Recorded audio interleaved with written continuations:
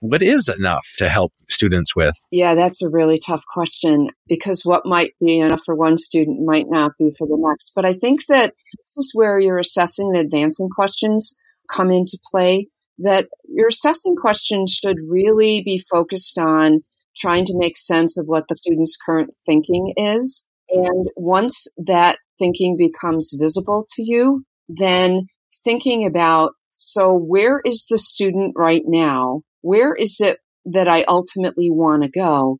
And what is one question I could leave them to think about that's going to help move them forward? So that it's trying to think about, the first thing I want to do with the student isn't just to ensure they get the right answer. I want to figure out how to get them to get their thinking in the right space. And then maybe you're listening to NCTM Lifetime Achievement Award recipient and co-author of one of the books we reference most often on this podcast, The 5 Practices for Orchestrating Productive Mathematical Discussions. It's the wonderful Dr. Peg Smith. Listen in as we take a deep dive to unpack all 5 practices, and you'll hear from Peg about the other 2 practices that she often references. You'll hear why the 5 practices are your roadmap to implementing high-level tasks, how you can use assessing questions and advancing questions in your classroom, and how you can get started with those 5 practices. But before we get to all of that, we have to do something super important. Hit that music.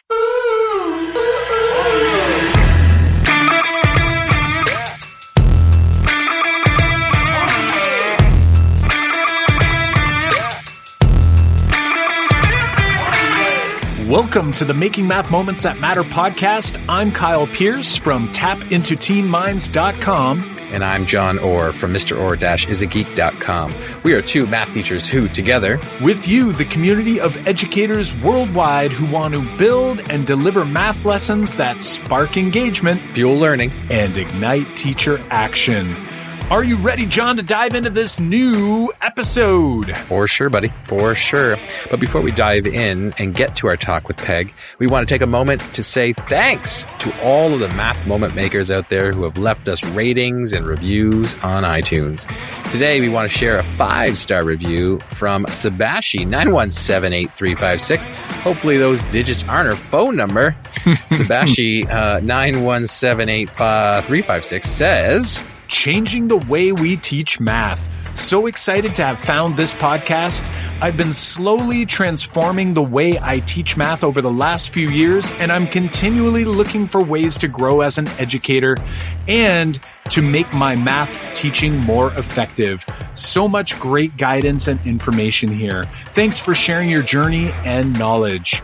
We want to thank Sabashi for leaving this review on iTunes, and we're hoping that you'll take a moment to not only hit that subscribe button right now in whatever platform you're listening from, but also to do us a huge favor and leave us a rating, and if you have time, just a couple minutes in a review. Before we begin, the Making Math Moments That Matter podcast is excited to bring you the Math Moments with Corwin Mathematics book giveaway. That's right, we'll be giving away 10 books from Corwin Mathematics, including Peg's book, 5 Practices in Practice, the middle school edition. Plus, you'll receive special Corwin discounts and digital downloads just for entering the draw. You can get in on that giveaway by visiting makemathmoments.com/giveaway by Wednesday, July 31st, 2019. Listening after July 31st, 2019? No sweat. We are always running a giveaway, and you can access it through that same link. So head to makemathmoments.com/giveaway, and you'll see the current giveaway going on. You might even want to bookmark that link. Don't miss out. Dive in to makemathmoments.com/giveaway. That's makemathmoments.com/giveaway. All right. The time has come. It's time to jump into our conversation with Dr. Peg Smith.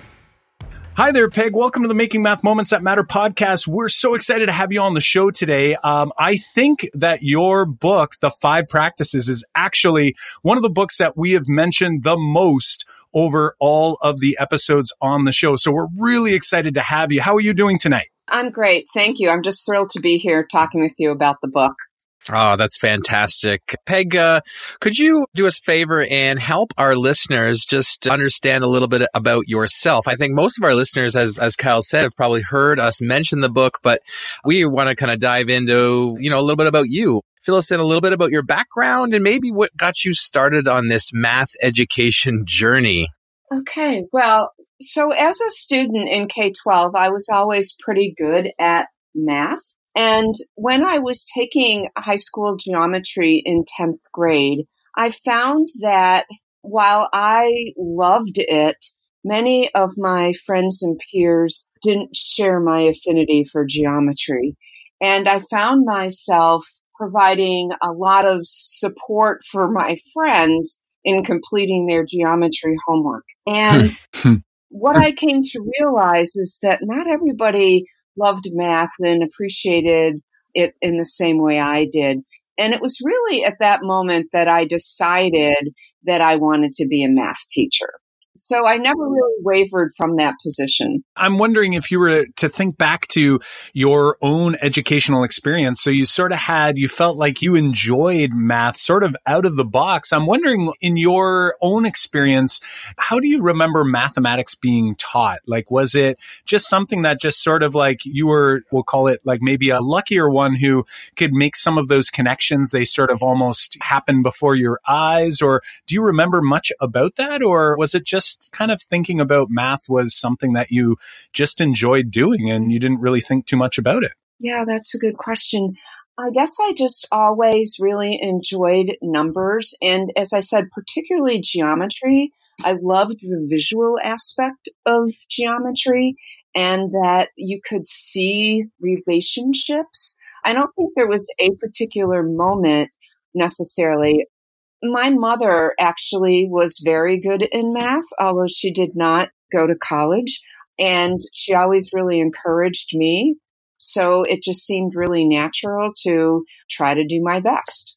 Peg, one of the things that we ask all of our guests is, since the title of the podcast is Making Math Moments Matter, you let us in on a few kind of moments already about your past, but we always ask our guests, like, what's a very memorable moment from math class? So thinking back to you as a student, but it also could have been you as an educator, like something that sticks with you, like you're going to always remember this moment about math class as a student or as an educator. Would you mind sharing, like, what would be that most memorable moment for you? I really hate to say this. I've been asked this before, and I really don't have one.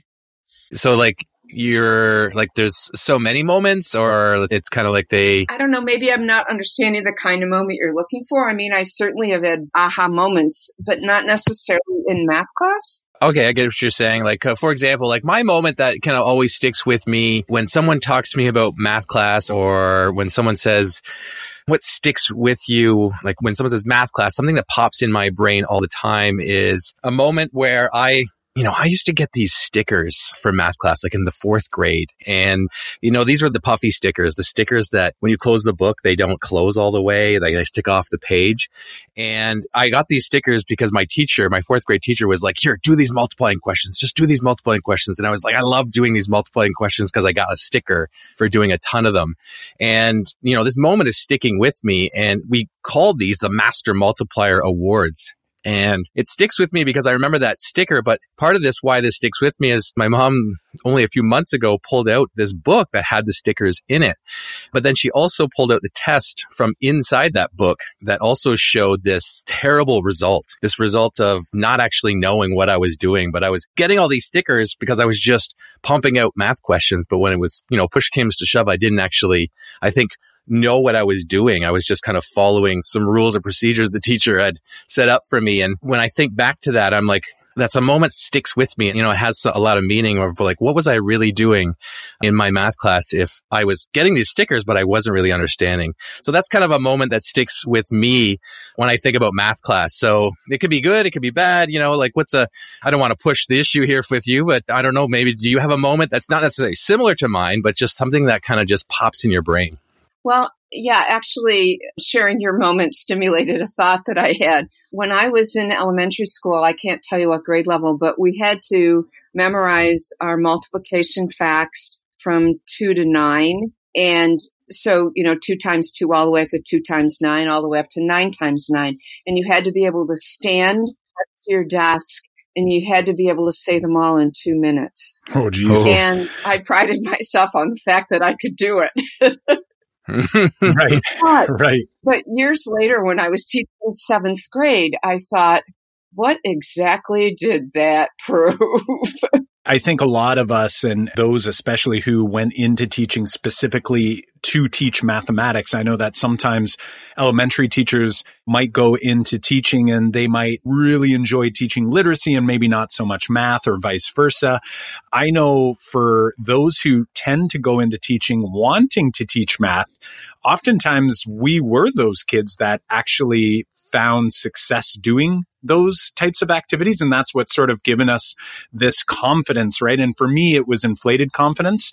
Like I thought, or I was told I was good at math. And what I realized later for me, my sort of big aha moment was in university when a professor told me that you don't know anything about math. And it was rude and it was a little bit harsh. But in reality, when I looked back on it after I began teaching, I realized that everything he said was actually true.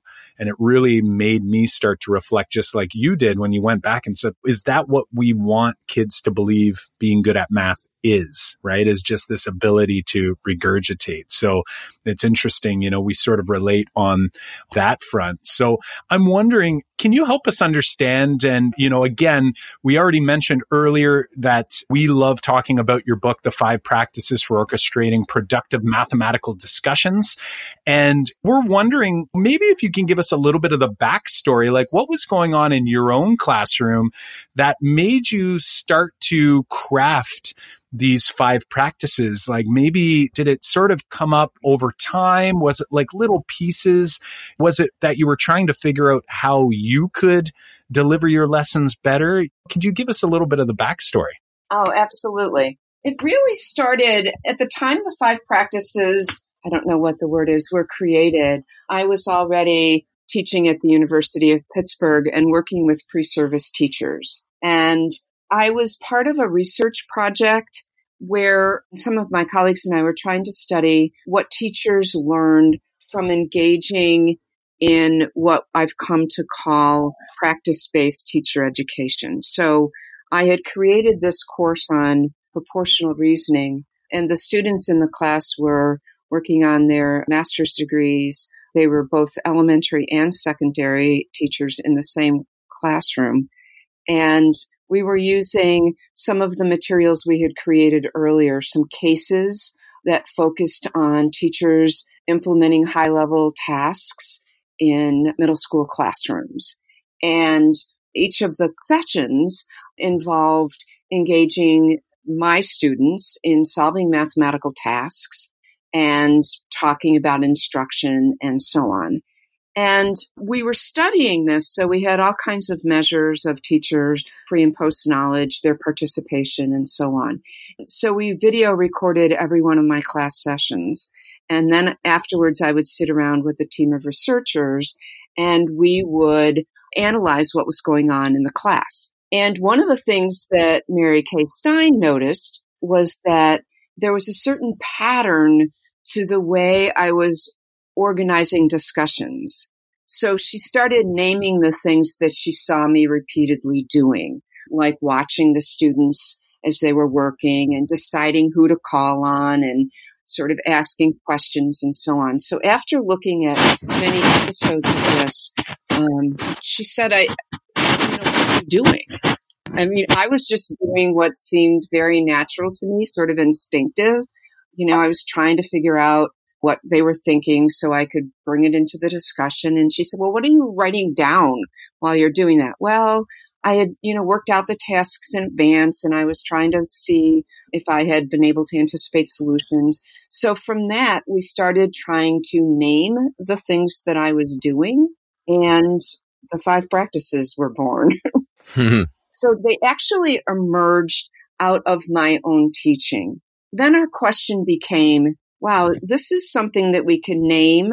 I wonder if it's something you can teach. I wonder if it's something that the students in your class actually are aware of or could be made aware of. So then we started trying to see whether they could articulate what was happening. And actually they could. Peg, we would love for you to, we've mentioned the book many times, but for the listeners who may be hearing this for the first time, or maybe this is the first episode they've ever listened to, would you mind running through each of the 5 practices, like what you name them, and then what each of those basically entail for just to give everybody the same kind of background before we move forward? Sure. So there are 5 practices. The first one is anticipating, and anticipating refers to thinking through in advance of the lesson all the ways you think students are likely to approach or solve the task. So the key here is to think beyond your own way of solving the problem and to think about how students are likely to think about it based on their prior knowledge and experience. And in addition to anticipating actual approaches or strategies, then thinking about the particular questions that you might ask students who produce those strategies or approaches that would help you assess what it is they understand, and then questions that would allow you to advance them beyond where they currently are. So anticipating is something that one does prior to ever setting foot in the classroom and really immersing yourself in the task. Now, in your mind, and I know that's the first of the 5 practices, like I'm hearing you, and what just resonated with me is just this idea specifically around the questions you might ask students who produce specific strategies. And John and I often say that this is like what we believe, one of the most important steps, just from the perspective of just getting yourself ready for what you might see. And then also really taking away that sort of improvisation that we would typically have to do during a lesson when we're caught off guard. And of course, we're still going to be caught off guard at times. We can't always anticipate everything, but to have this sort of big bag with you coming into class to know that, hey, wait a second, I might see this, I might see this, and when I do see this one right here, I've thought it through so well that I can help that student move forward in their thinking.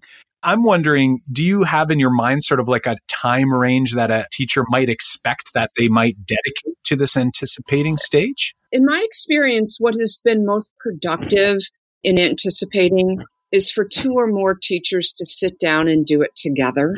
Because I think what happens is if you try to do it by yourself, by your own knowledge and experiences and ways of thinking about it. And perhaps more than anything else, I hear teachers tell me, I can only solve it one way. So even spending, half an hour talking to 1 or 2 other people about it is likely to be way more productive than spending a longer amount of time by yourself.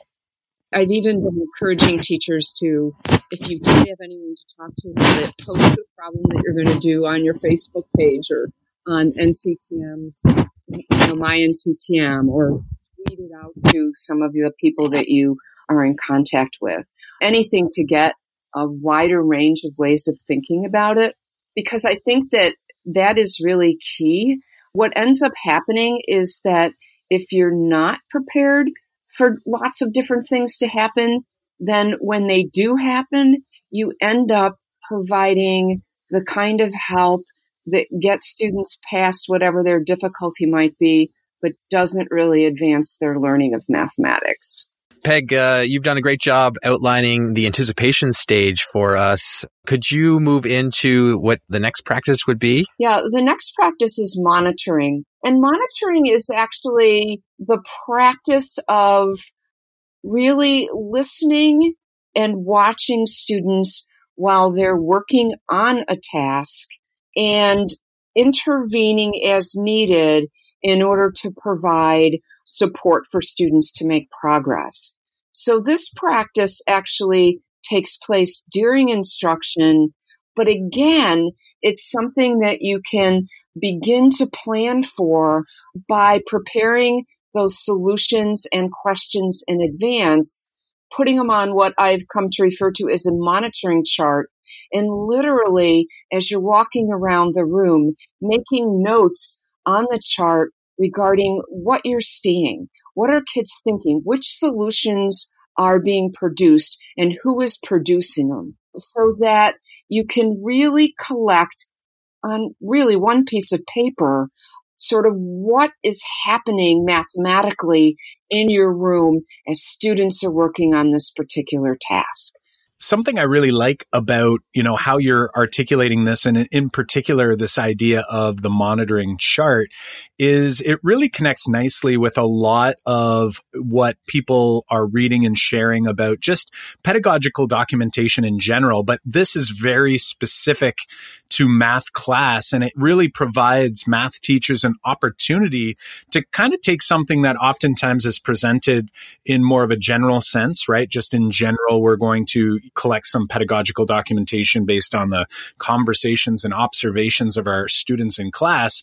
And you're really nestling it in a nice spot here so that teachers aren't just sort of monitoring at random times, but more at a very precise time. And you've set it up nicely with all of the anticipating stage. And I think what's really useful about the monitoring chart too, I think one way to think about it is it's really great formative assessment data.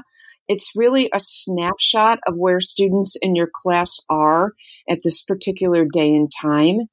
And while you're ultimately going to use that data to make decisions about the discussion at the end of this particular class you're teaching, the data also becomes really important when you start thinking about what kind of strategies is this student using? What kind of progress am I seeing over time in their ability to move from concrete to more abstract representation? So there's all kinds of things that you can see.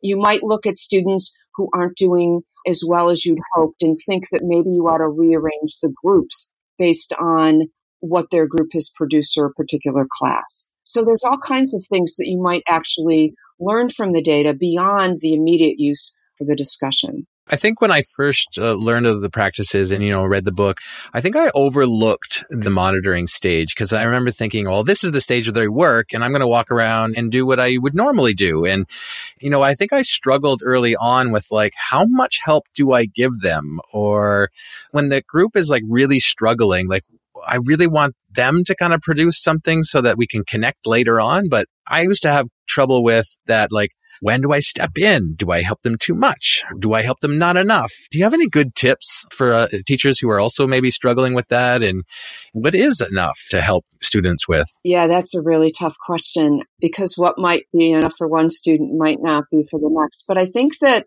this is where your assessing and advancing questions come into play, that your assessing questions should really be focused on trying to make sense of what the student's current thinking is. And once that thinking becomes visible to you, then thinking about, so where is the student right now? Where is it that I ultimately want to go?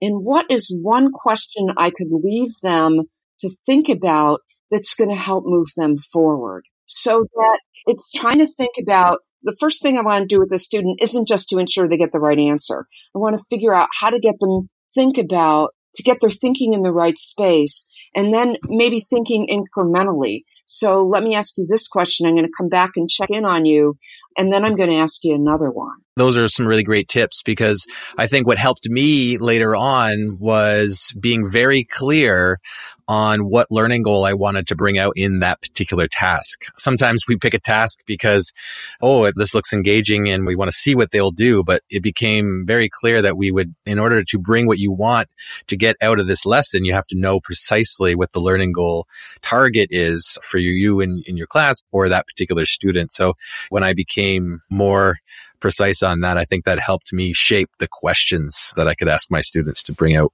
Well, in fact, that is the key. And it's kind of a historical artifact, but the truth of the matter is there aren't 5 practices, there are 7. And I have been known to call them 0 sub 1 and 0 sub 2. You really have to begin this entire process by setting a clear goal for what you want students to learn as a result of engaging in a lesson, and then selecting a task, high-level task, that has the potential to accomplish what you want to accomplish. And you really can't even begin anticipating unless you're clear about what you want to come out of the lesson, and then to keep that in mind all the time.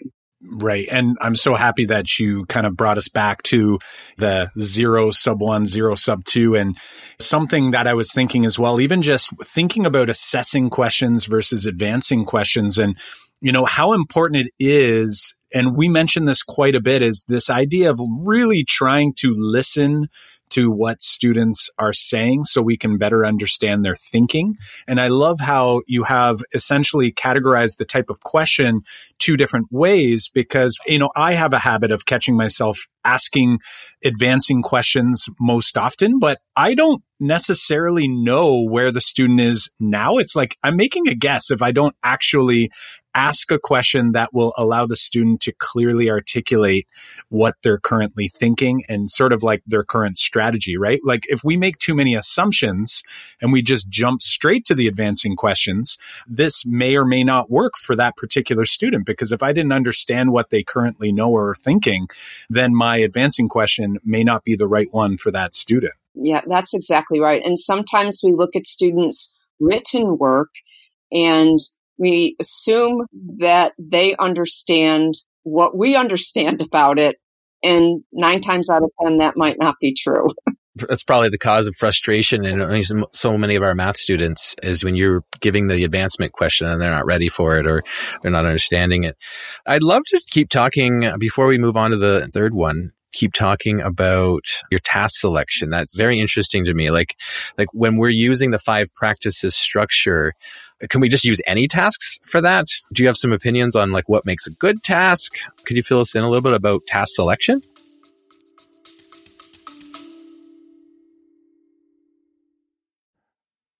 Hey, Math Moment Makers, Kyle here, and I've got just a quick message specifically for our district level mathematics decision makers out there. Do you feel like you're spinning your wheels when making district level goals for mathematics programming from kindergarten through grade 12? Setting new goals each year only to find little to no real shift in pedagogical practice or educator content knowledge across the district as a whole? Take a moment to book a short call with our team so we can learn more about your specific district and educator learning needs in mathematics, so we can assist you in taking the first step of many in the right direction. Visit makemathmoments.com/district to book a web call with our team today. We have a limited number of spots for districts just like yours, so don't wait. Head to makemathmoments.com/district and grab a spot in our calendar now. Yeah, I have a few opinions about that. I knew you would. One of the things that we learned early on in our research was, funny as it sounds, all tasks are not created equal, and they provide different opportunities for students to think and reason. And so the first thing is the task you select depends upon what your goal is for student learning. So if you want students to engage in thinking, reasoning, and problem solving, then you need what we've called a high-level task. And if you're going to take the time to plan the kind of 5 practices discussion that we're talking about, you really want to pick what we've called a doing mathematics task. So doing mathematics task is a task that requires thinking and reasoning, but the hallmark of the task is that there's no prescribed or implied pathway available to students that they could use to solve. And that ultimately, some people call it a rich task, some call it a low floor, high ceiling, but ultimately at the end, it doesn't look like what I remember in my math classroom quite a bit, which was, hey, that task looks an awful lot like what I did in the examples, right? Like it's like something that's going to sort of push me to have to go, wait a second, what's going on here? And to essentially tinker through and try to use some of the tools that are in my tool belt in order for me to actually do some of that learning and sort of some of that discovery on my own or in my group. Yeah, I think that in more traditional, I'm going to say traditional textbooks, you have like word problems, and even they might even call them thinking problems at the end of a chapter. But in a lot of those cases, you can look back and see an example problem that's going to help you solve it. I would call those procedures without connections problems, meaning that there's a procedure you can use. You just have to find it or remember it, and then you have to apply it. You really don't have to understand much, and there's little left to figure out. If you want students to really engage in thinking, then you've got to find a task that requires them to do so. And one of the caveats is that there are a lot of tasks that I might consider to be high-level tasks, but if the student has previously done 6 of the same type, then it no longer has the same opportunity for learning. It's like it's lacking that cognitive demand, right? And it's lacking that productive struggle. Exactly. So this is very much related to productive struggle. You want a task that's going to cause students some cognitive dissonance. Do you have I don't know, I guess I'm putting you on the spot here, but do you have a quick example of what you could describe as a high level task versus not? Like we've kind of hinted on a few, but maybe like one that you could even transform into a high level task. Do you have maybe something that you could share? Okay, so I can give you an example of a high level task. I'm trying to think if I've got one on the tip of my tongue I can transform for you. Yeah, here's an example. I'm going to actually pull out one of my handy resources. No problem. So imagine a problem that you could find in almost any textbook. Something, I call this the Fun Tease task. So Fun Tease is offering a 30% discount on all merchandise. Find the amount of discount on a t-shirt that was originally priced at $16. So I would call that a low-level task. It probably would appear I've seen that in the book. In a book.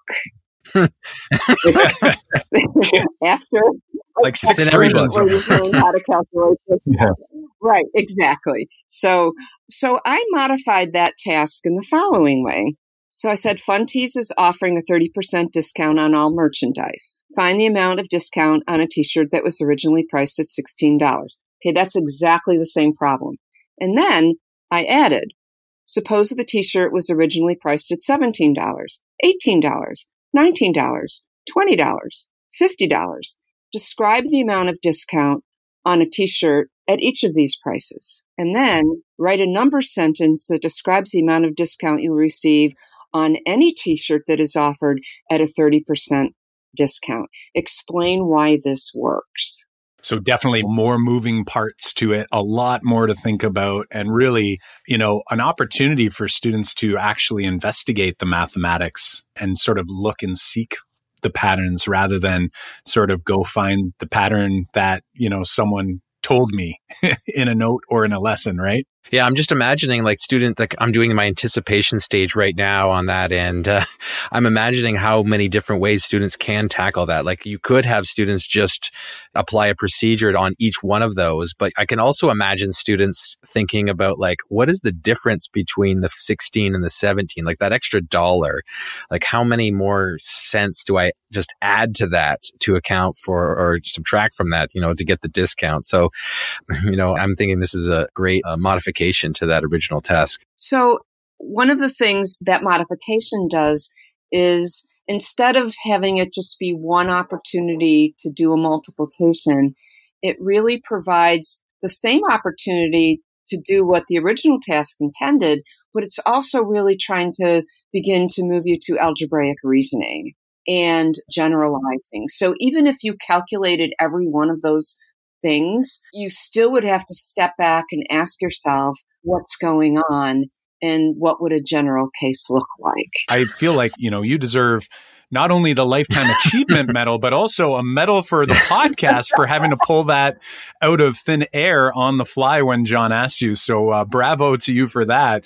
I'm wondering if we could move into the third, or should I call it the fifth of 7 practices, if we include 0, A, and B, the selecting stage. Can you help us sort of frame that out for those who are listening at home?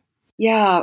So selecting is the process of deciding what solutions you want to have shared during the whole class discussion because of the mathematics that's embedded in them. So that the selection is based on trying to get specific mathematical ideas that are the target of your lesson on the table.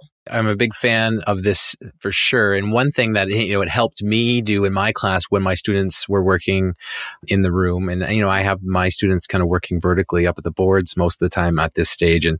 And what I really enjoyed about this was I had done so many group work tasks where students would do the solution and then I would say, okay, group 1, present your solution. And I would just go around the room and not actually think about the math that I want to showcase. And everyone would just present theirs. And, the third group would say, well, I've shared the same as them. Like we did the same thing. And I really appreciate the nuance that this part of your practices brings about in the classroom. One of the things that I have seen teachers do so often was ask the question, who wants to go next? And I have seen that there can be times when that works out just fine, but more times than not, the teacher ends up with a student explaining something that the teacher doesn't fully understand, or that is so far off point, they can't bring it back to what they really wanted to try to accomplish.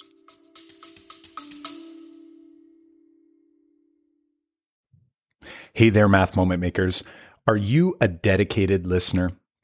Like, I'm talking, have you been listening for a couple months, maybe even a couple years? Well, if you haven't taken a moment to leave us a rating and review on your favorite podcast platform, it would mean so much to us. It'll take you under 1 minute so that you can help more educators see and experience the Making Math Moments That Matter podcast. Do us this huge solid. We thank you from the bottom of our hearts. And here is today's episode.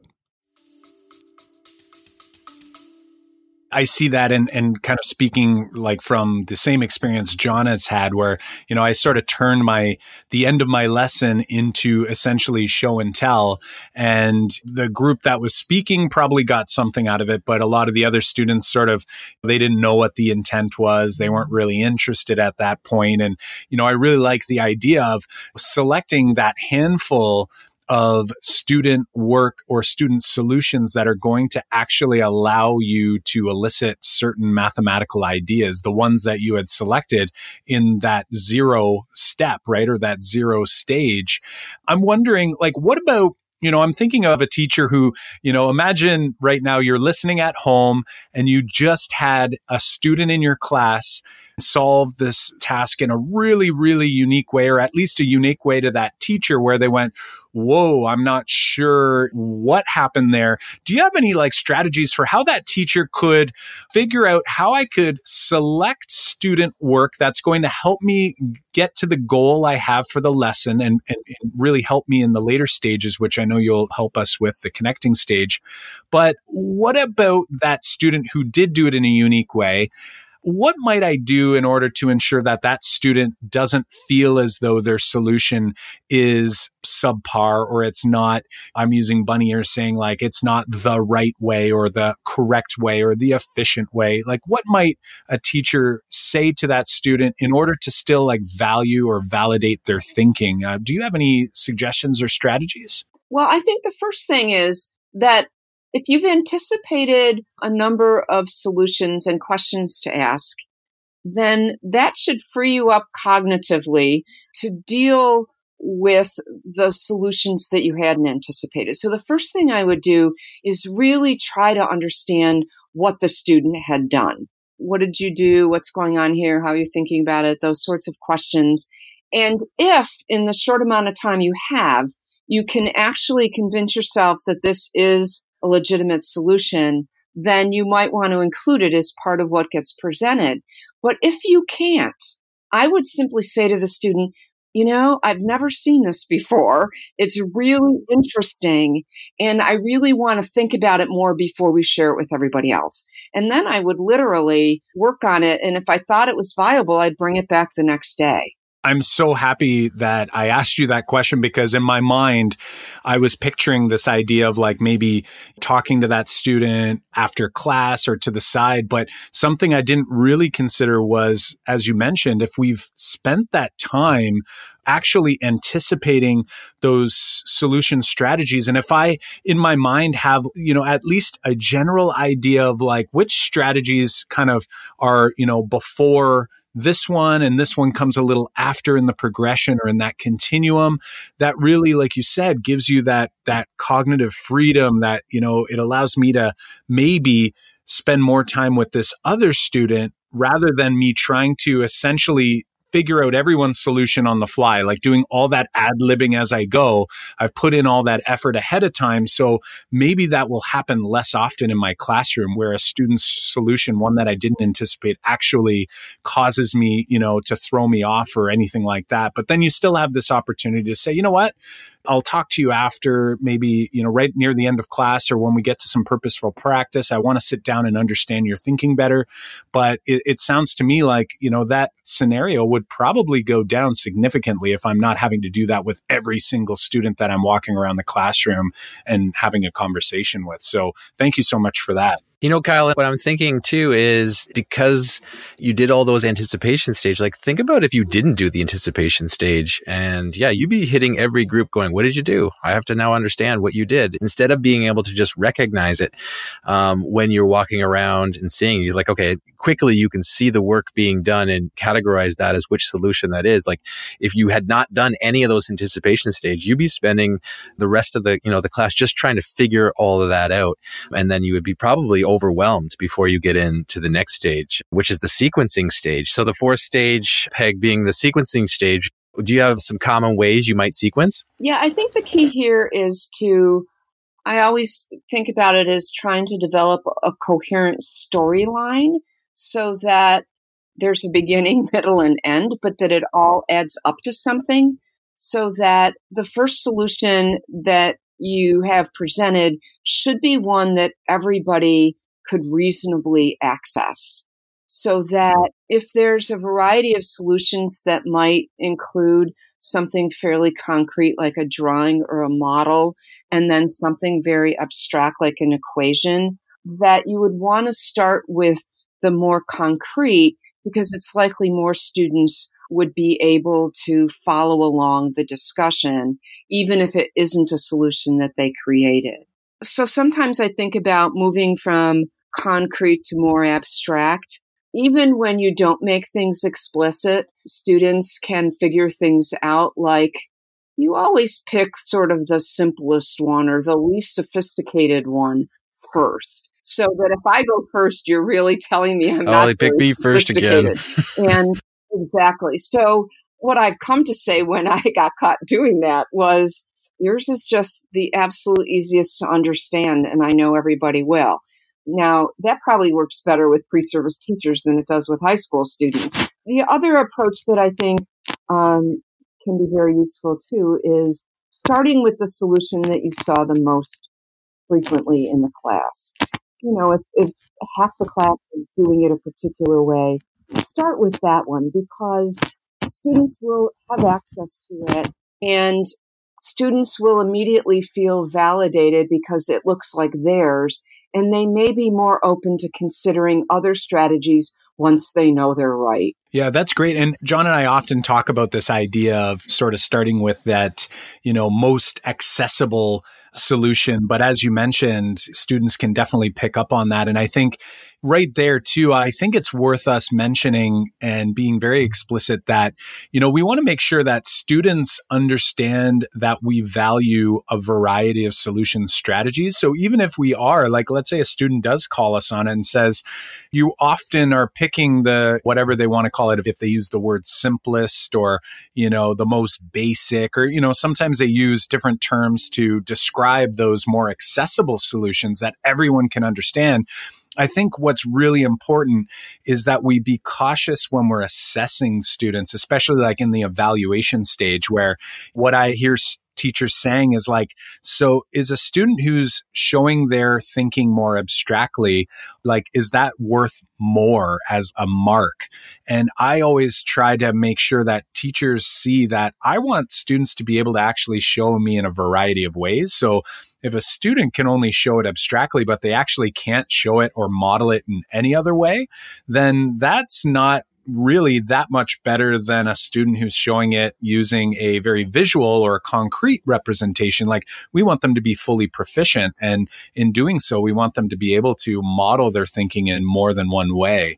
So for me, I think it's great that you also mentioned this idea of showing a solution strategy that is most frequently seen, because that seems like a great way for me to kind of split it up. But then again, we just have to be cautious that we're showing kids that we value the variety of strategies and that we don't want to push them or force them towards an algorithm too quickly if they're not ready for it. So as we move into the fifth and final practice here, do you mind helping us put it all together and help us, I'm going to be cheesy here and say, help us make connections, because this is the connecting stage. So help us and those at home understand what is the connecting stage all about? The purpose of connecting is to avoid a situation that you actually described earlier. We don't want this to just be a show and tell of one solution after another with no connections made between them that doesn't really add up to something mathematically important. So that connecting is about two kinds of connections. It's about making connections between different strategies that students use. So, for example, if students have produced tables, equations, graphs, and diagrams, I would want to have a discussion about how the information in the table is presented on the graph, where it appears in the equation, how the diagram shows that pictorially. And the other kind of connection is to the key mathematical ideas that are undergirding the lesson. So if I'm doing an algebra lesson and students are talking about slope, and they've produced tables and graphs and equations, I want to know, where's the slope in the table? And what does that mean when you're trying to find the constant difference? Where's the slope in the graph? How does that rate of change actually show up as you move from one point to the other? What's going on in the table? So that the key mathematical ideas are really very salient and public. So at the end of the lesson, there's no question about what it was we were talking about today. And while students will explain their solutions and the teacher will ask questions that will help the connections, there may be some piece of this summing up that the teacher does provide, but it's not simply the teacher now telling you what it was you were supposed to learn. Mm-hmm. And I think that's great that you pointed out, because I think a lot of teachers we say, oh, we're going to do some 5 practices style discussion. And I think they skimp on the connecting stage where you've gone around, the students have maybe shared, and then either you've jumped in to say, this is the big goal here today, instead of the actual connecting of the solutions together. So I'm glad you said that. Peg, we know that you have written a new book, The 5 Practices in Practice. We are wondering, what specifically is this about? Is it a part 2, or what? Could you fill us in on some details of what that book is? So there is a new series of books that are called The 5 Practices in Practice. The middle school version of the book was recently published. There will be an elementary version that will be available in September, and a high school version which will be available in April 2020. And what this series seeks to do is to really take a deeper dive into the 5 practices. So each of the chapters focuses on a practice or 2. And the first part of the chapter really tries to unpack what's involved in doing this practice. And the second part of the chapter identifies 3 to 5 challenges that we have identified as being associated with the particular practice, and provides suggestions on how to overcome the challenge. And what is central to each of these books are a set of videos that we made of grade level teachers in urban school districts doing the 5 practices. Yeah, we're really looking forward to get in and to dive in, because I think, as John mentioned, when we first got our hand on the book, it's it all made a ton of sense. You read the 5 practices and you say, this makes sense. And it's like you can see some of the things that maybe were going well, like maybe some of the successes that you personally have had in your own classroom, like the things that are working. And you're like, well, maybe that's why it was working. But then you look at the parts that maybe weren't working so well. And it was like maybe the other parts sort of filled in those gaps so that, I could now do it a little more consistently. However, when you actually go to try to apply them, at least initially, it can be challenging. So it's now at least I've noticed and named these effective practices that I can be using and plan my lessons around them. But when I hit a rut, sometimes that could be sort of a challenge. So when a challenge does arise, what do I do? So it sounds like this book series is going to provide us educators an opportunity to kind of dive deeper, as you mentioned, and really start to refine our own use of the 5 practices. So we're really excited about that. I'm super excited. It's something that as I go through the 5 practices, I think to the Principles to Actions book, and you look at the 8 effective teaching practices. And I feel like the 5 practices is like taking those and finding a unique way, or I shouldn't say unique, but an effective way to actually implement them. So I feel like this next stage, these books will actually offer teachers this opportunity to really do that deep dive and start to refine and hone in on doing this more consistently. So we're super excited about that. Well, thanks. Teachers had been clamoring for years about wanting to see video, and I have resisted. And then realized that they just need images of seeing what this might look like.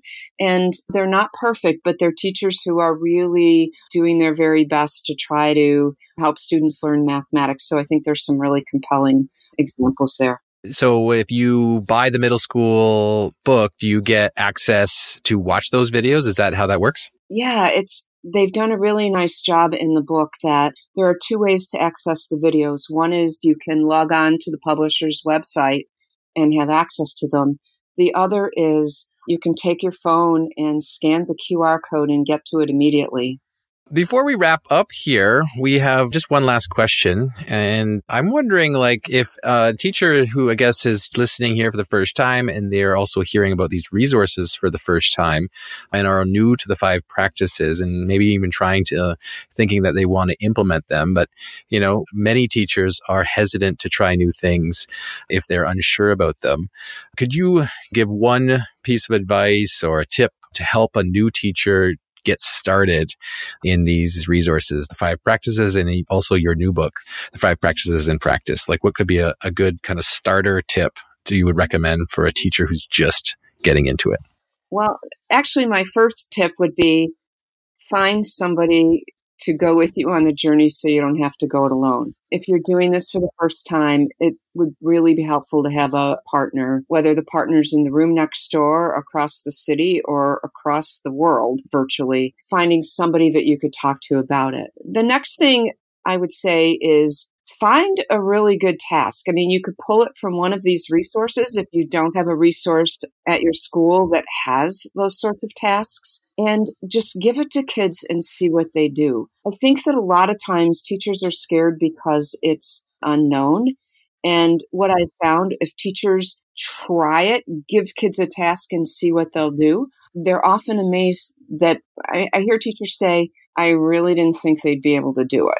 And I think I even said that one of the first times I let my students, and I say let my students because I was always in control, let my students show me what they know before I tell them what they're supposed to know. Yeah, it's funny too, when you don't pre-teach students everything, they can do so much more. It's like when we actually pre-teach them all the steps and procedures, they feel like that's the only way they can go, and they feel, restricted. So having that space and that freedom to just actually think and, to reason, to prove, conjecture, it's so important. And I think your 5 practices obviously are a way that we can bring that to life and allow kids to actually engage in real mathematics. I think that's right. But I think that it's also important for teachers to realize that the first time you ask a group of students to think and reason, if they haven't ever done it before, they're not going to love you for it.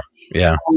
This is way harder. It's going to be a little bit harder initially because no one's telling you what to do. I would say it's an acquired taste, right? So starting with a task, I'm a big fan of visual pattern tasks, almost at any grade level, because everybody will see something in the pattern. And so starting with something where you can have easy entry into like, what's going on? How's it growing? What do you think the next one's going to look like? Kids will be able to do that, even if they don't have a lot of prior experience with it. And you can then begin to sort of build up more diverse repertoire of tasks. Right. And that's fantastic. And you're right. And I think making sure that we, if I'm at home and I'm just trying to get started here, that it's like we're helping them do the first stage of the 5 practices for their actual implementation of the practices, because they need to anticipate this, that it's not going to be a walk in the park the first time you try, because this might be very different than what students are used to. And especially our high flyers, like those students they've gamed the system the whole way, like they're very good at either memorization or they're good at following steps. And like this might not sit so well with them. So, I think that's excellent advice for teachers who are looking to get started. So I'm wondering, is there any place that folks can learn more about PEG after this episode? We'll include links to your books in the show notes. Is there anywhere else that you'd like to share with the community so that they can learn more about PEG? Well, I suppose you could give them a link to that little video on the NCTM website. Yeah, we can put that in the show notes for sure. Beautiful. So your Lifetime Achievement Award, which John and I actually were there live to watch that. So congratulations again. It was really awesome to get that sort of backstory that, I'll be honest, I only knew what I knew from the book. So it was really fantastic. So we'll definitely link that up in the show notes so that those at home can go and have a look and learn a little bit more about PEG. So we want to thank you so much for spending some time with us this evening and essentially dedicating over an hour of your time to help the Math Moment Maker community. So we look forward to hopefully connecting with you again, either live at some conferences coming up or bringing you back on the show if that'd be okay, maybe after the high school book is released sometime in the spring. Yeah, I'd be happy to. It's been my pleasure to talk with you guys. Thanks. Thanks so much. Have a great night. We'll talk to you soon. We want to thank Peg again for spending some time with us to share her insights with you, the Math Moment Maker community. As always, how will you reflect on what you've heard from this episode? Have you written ideas down, drawn a sketch note, sent out a tweet, called a colleague? Be sure to engage in some form of reflection to ensure that the learning sticks in your brain. Also, the Making Math Moments That Matter podcast is excited to bring you the Math Moments with Corwin Mathematics book giveaway. That's right. We're going to be giving away 10 books from Corwin Mathematics, including Peg's book, 5 Practices in Practice, the middle school edition. Plus, you'll receive special Corwin discounts and digital downloads just for entering the draw. You can get in on the giveaway by visiting makemathmoments.com/giveaway by Wednesday, July 31st, 2019. Listening after Wednesday, July 31st, 2019? No sweat. We are always actively running giveaways. So check out makemathmoments.com/giveaway to learn about the current giveaway we have running right now. All right. Don't miss out. Dive in at makemathmoments.com/giveaway. That's makemathmoments.com/giveaway. In order to ensure you don't miss out on new episodes as they come out each week, be sure to subscribe on iTunes or whatever podcasting platform you're listening on. Also, if you're liking what you're hearing, do us a favor and share the podcast with a colleague and help us reach an even wider audience by leaving us a review on iTunes or tweet at us your biggest takeaway, being sure to tag at MakeMathMoments on Twitter. Show notes and links to resources from this episode can be found at makemathmoments.com/episode 33. Again, that is makemathmoments.com/episode 33. We release a new episode every Monday morning. Keep an eye out for our next episode. Well, until next time, I'm Kyle Pierce.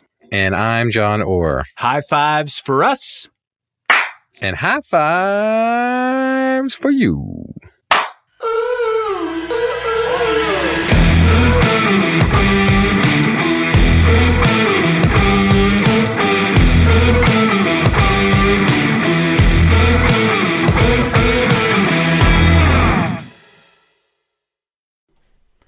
If you are a district leader of mathematics, a math coach, a math curriculum coordinator, a superintendent and principal, getting teacher buy-in for effective math teaching practice is top of mind. And plans only go so far. You can make, detailed plans and carefully designed goals with clear objectives and key results that are measurable. But that can feel like it all falls flat if we can't engage our teachers in the work. Working with teachers who do not want to change their teaching practices is one of the most frustrating and challenging parts of our job. How do I help teachers engage in effective teaching practices when they keep pushing us away? If you can't reach the tipping point in mass adoption of effective mathematics teaching strategies, then it's likely we won't see student improvement in mathematics. We have a free training, an accompanying workbook for leaders of mathematics like you. The Make Math Moments team, myself, John, and Kyle walk you through our 4-stage process we use with district partners to create clear, measurable, sustainable PD action plans, but more specifically on how to also get teacher buy-in so that it drives student engagement. So step 1, register for this free training, get your planning workbook, and then watch the training. Schedule some time on your calendar so you can watch it and go through the workbook. After completing that workbook, you're going to have a clear, measurable vision, action plan for mathematics to get more teacher buy-in, but also be able to hit your goals for the 2024-2025 school year. So head on over to makemathmoments.com/4 stages to start this free training.